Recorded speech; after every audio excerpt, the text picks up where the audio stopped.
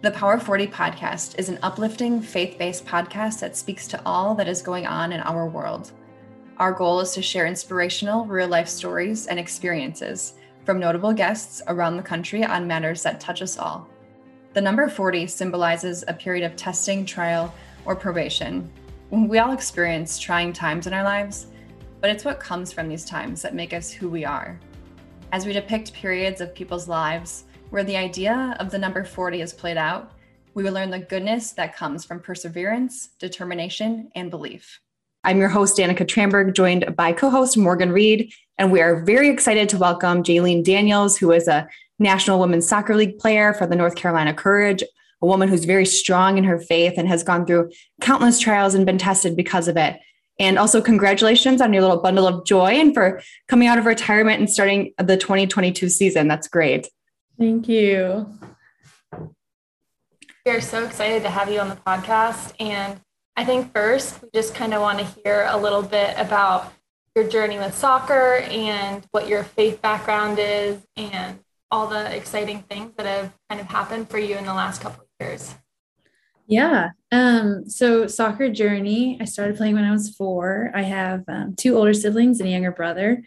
There's a pretty good age gap between all of us. There's 6 years between me and my older brother, 4 between my sister, and 2 between me and the youngest. And growing up, obviously with an age gap, you kind of try and find things that you can do together. At least your parents hope you can find things to do together. And soccer is one of those things. My older brother was the first one to play in our family. And it was just kind of a way for all of us to get outside and to enjoy each other.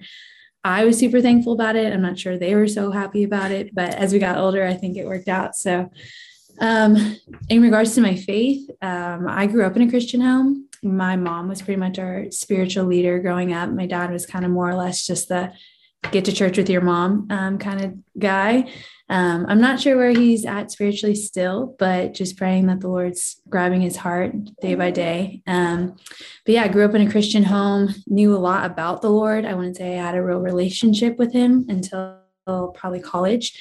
Just a lot of stuff transpired my junior year, medically, was kind of set back right as the league was starting. And so I just wasn't sure if soccer was going to continue to be a part of my life. And the Lord just did a lot of various things, really did a miracle medically for me, and just kind of found myself still pursuing soccer at that point. I would say probably in college was when the Lord really became a really big part of my life. Is that the first time you felt like your faith was really tested, or is that when you really turned to the Lord for help? Yeah, I would say that's more when I really turned to the Lord, and it probably a small amount of testing in the sense of I was just so wrapped up in soccer. I really couldn't see past anything but what I would do if I didn't have soccer. So I know the Lord used that in that way, but I think he really grabbed my heart and really just brought me into a relationship with him through that season and period. That's amazing. Has there been a time where you felt through soccer or any other period of your life where your faith has kind of been tested or questioned? Yeah, multiple occasions. I would probably say the biggest was just my time with the national team, and 2016 was my first year with them, full year spent with them. And I really struggled mentally, physically as well, just really doubting, why I was there. I would say my confidence was pretty low just in terms of, can I really hang with these girls? Am I meant to be here? So I think that really tested my faith in the sense of just questioning why the Lord had brought me that far, and yet still feeling super doubtful about my skills and talents. And then in 2017, the team had really focused in on Pride Month. And in that month, they had decided to wear rainbow jerseys. And I would say that was definitely a big period of testing in regards to my faith of just how can I come alongside my team and community in a loving way, but still hold true to my faith and values as a believer. You've so gracefully handled that and have since then, I witnessed firsthand, taken on a lot of negativity and taken it with love and compassion, and always tried to explain your faith and to anyone who would listen, not just turn away people that were mean or cruel. How were you able to give kindness when, a lot of negativity was thrown your way? Yeah. Well, first off, thanks, Morgan. I appreciate that. And just the relationship we've been able to establish. I would just say we have a really great picture of Jesus in scripture, constantly being called things that he wasn't, being told that he was doing things that he shouldn't have been doing. Just a lot of external voices trying to paint a picture of Jesus in a light that wasn't true. And I think just when we look back in scripture constantly, we find that. And I mean, throughout scripture, he also says, the world hated me first, they'll hate you. And so I think when we're really doing our best to honor and glorify the Lord, whether it's in the big things or the small things, there's always going to be someone who wants to paint a picture that, you're in essence evil, or you're not doing things properly or biblically. And so I think just always having that to go back to, just the written word of God, just explaining how to walk out your faith in love, even in the midst of hatred or persecution, and also just community. I mean, that's a huge part of faith, is the community, the people you surround yourself with. And I would say I've had a very strong community over the past few years who just come alongside me in prayer, would help me to make decisions. I've never truly felt alone. Obviously, in some circumstances, you do feel lonely when it is just your name out there. But I've always had people I can rely on and go to. And I think that's been a really big part of my faith as well. Have there been a couple people that have kind of been like pillars in your faith journey since then that you really rely on now?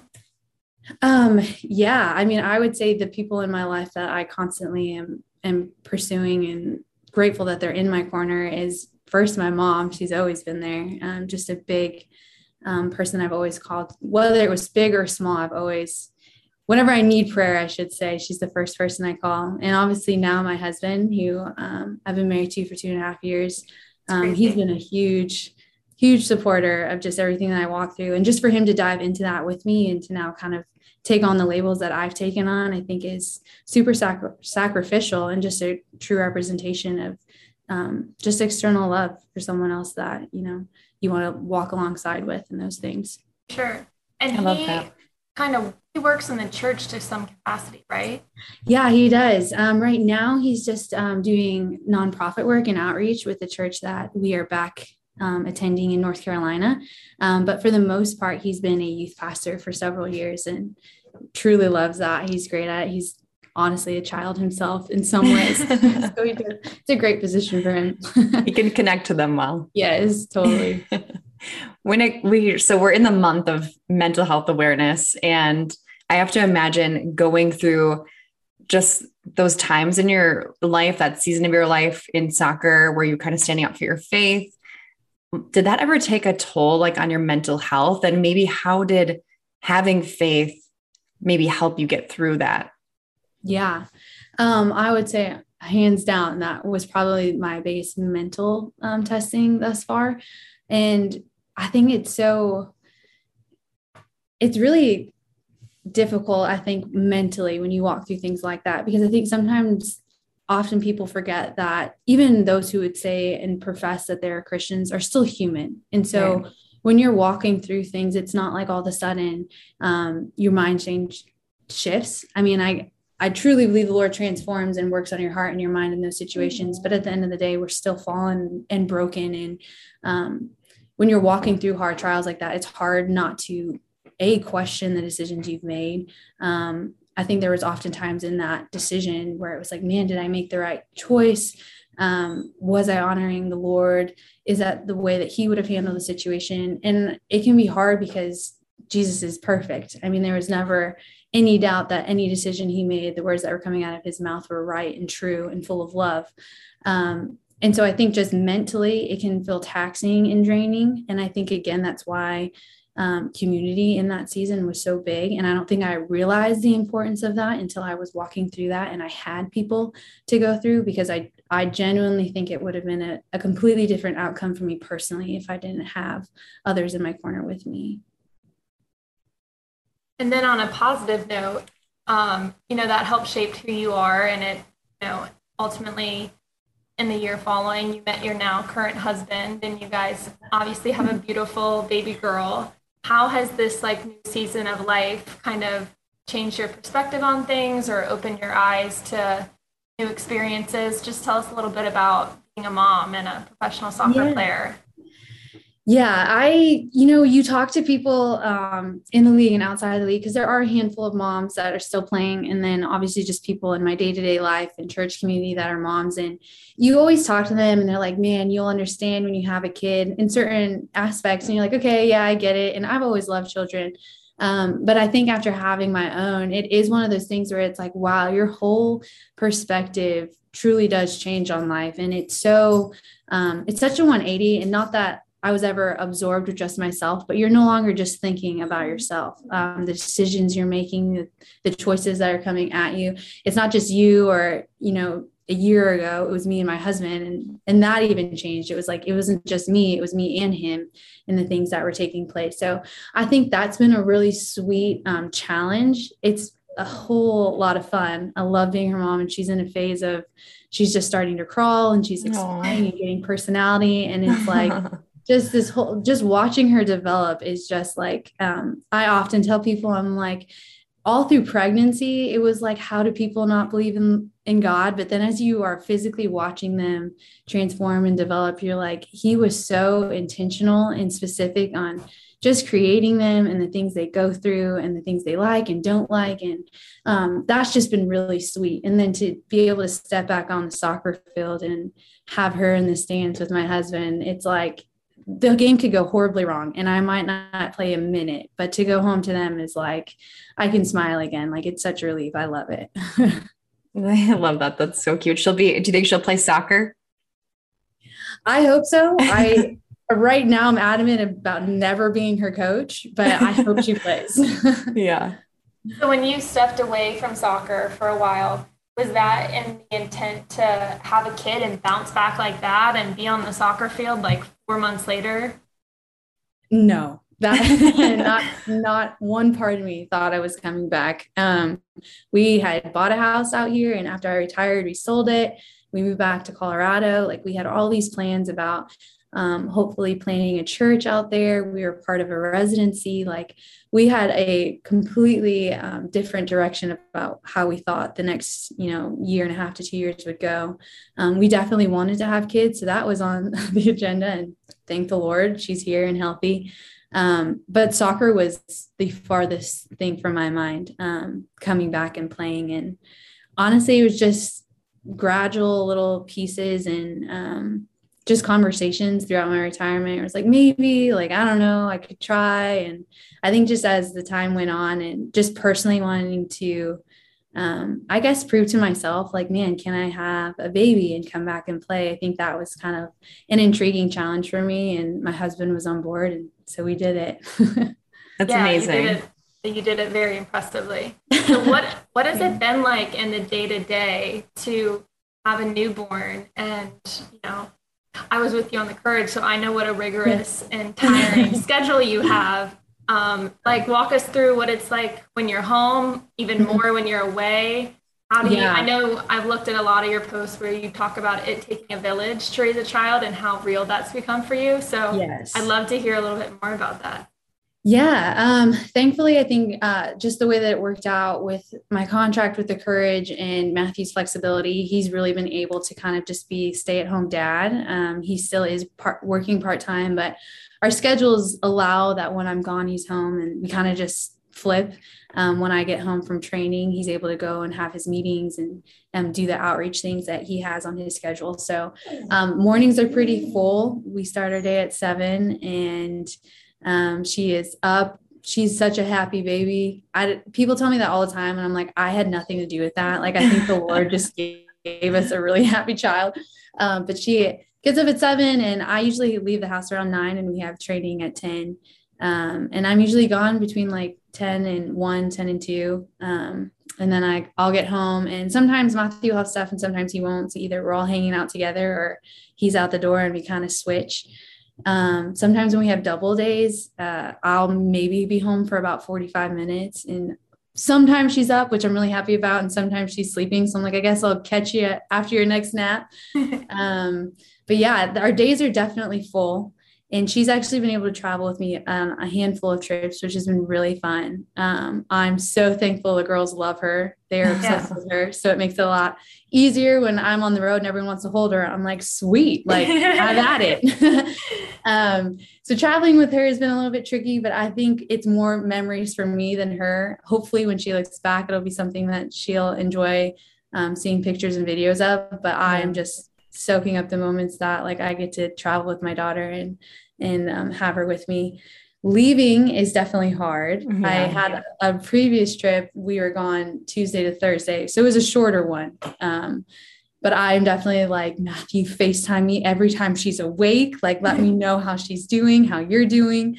I got home late last night from our road trip and she was already sleeping. And of course, like they tell you don't wake a sleeping baby. So I'm like, I have to wait until the morning to like say what's up, but loved it. Cause again, she was happy this morning. So it's really sweet. It's full and chaotic and exhausting, but I don't think I would have it any other way. There are a couple girls on the team that like really love her and have stepped up and like, I'll babysit whenever you need, or oh yeah.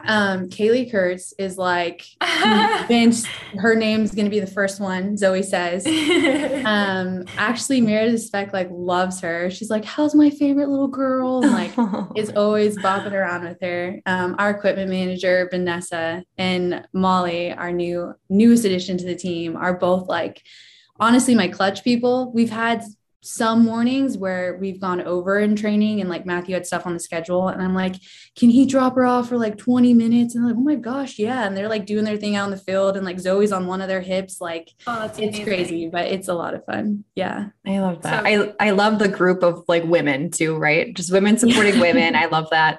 And now having a daughter, like if you could go back and look at your life, I mean, you're going to be a phenomenal example for her. Not only are you following your dreams, you've done so much in your lifetime and you've been so passionate about your faith and really stood up for what you believed in. What would you tell your daughter, knowing like everything you've gone through?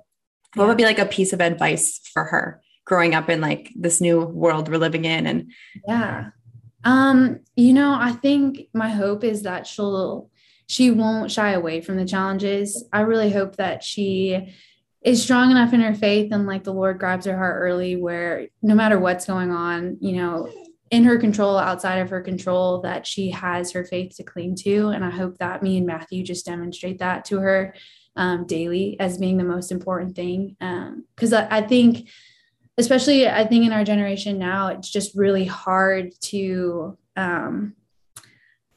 go against the grain in some capacities. And I don't think it's just our generation. I mean, that's honestly, as we discussed so far, the history of our culture. But I just want her to be able to know who she is early. I want her to, just tangibly be able to hold on to who God's created her to be and to not shy away from that and to love people in the midst of that and to just be a light wherever she can be. And that's our hope for her. I love that. That's so precious. Morgan, do you have any other like last questions? Maybe we might wrap up soon, I think.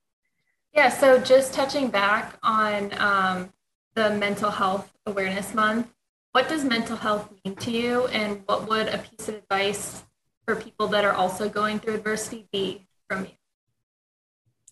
Yeah. I think mental health has just been really big, I think, since the stuff that I've walked through. And I know it's always been something that's been on my husband's heart as well, just his past and things that he's walked through. And I think we're really both big advocates of counseling.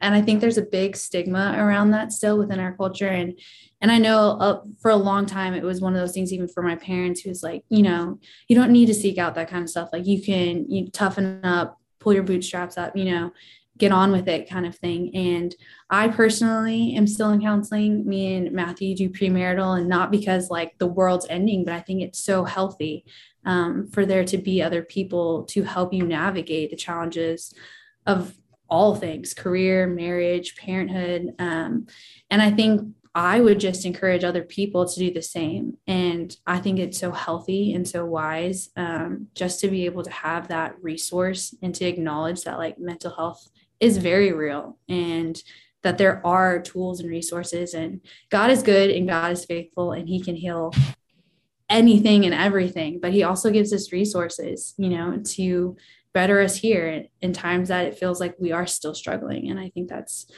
honestly something that we should acknowledge and take part in.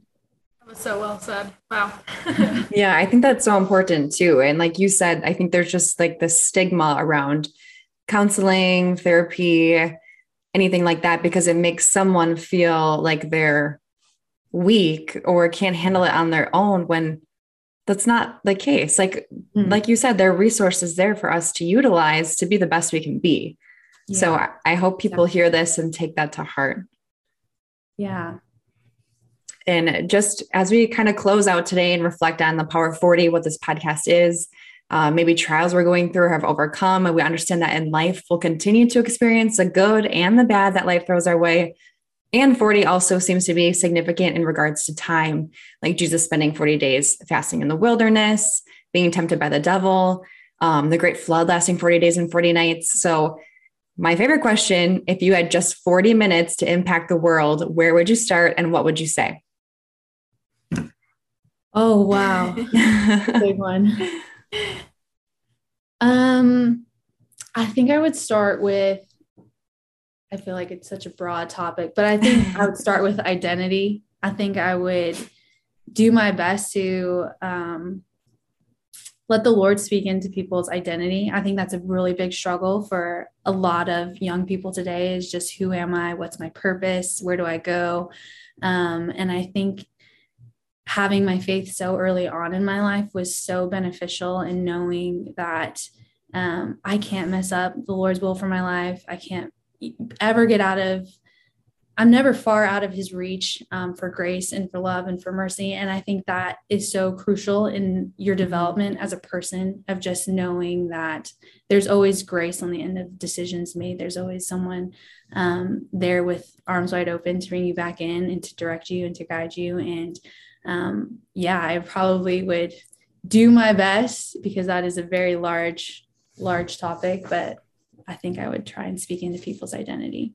Awesome. Thank you. For more information on the Power of 40 podcast, visit powerofhumans.com. Also stream the podcast on your preferred streaming service.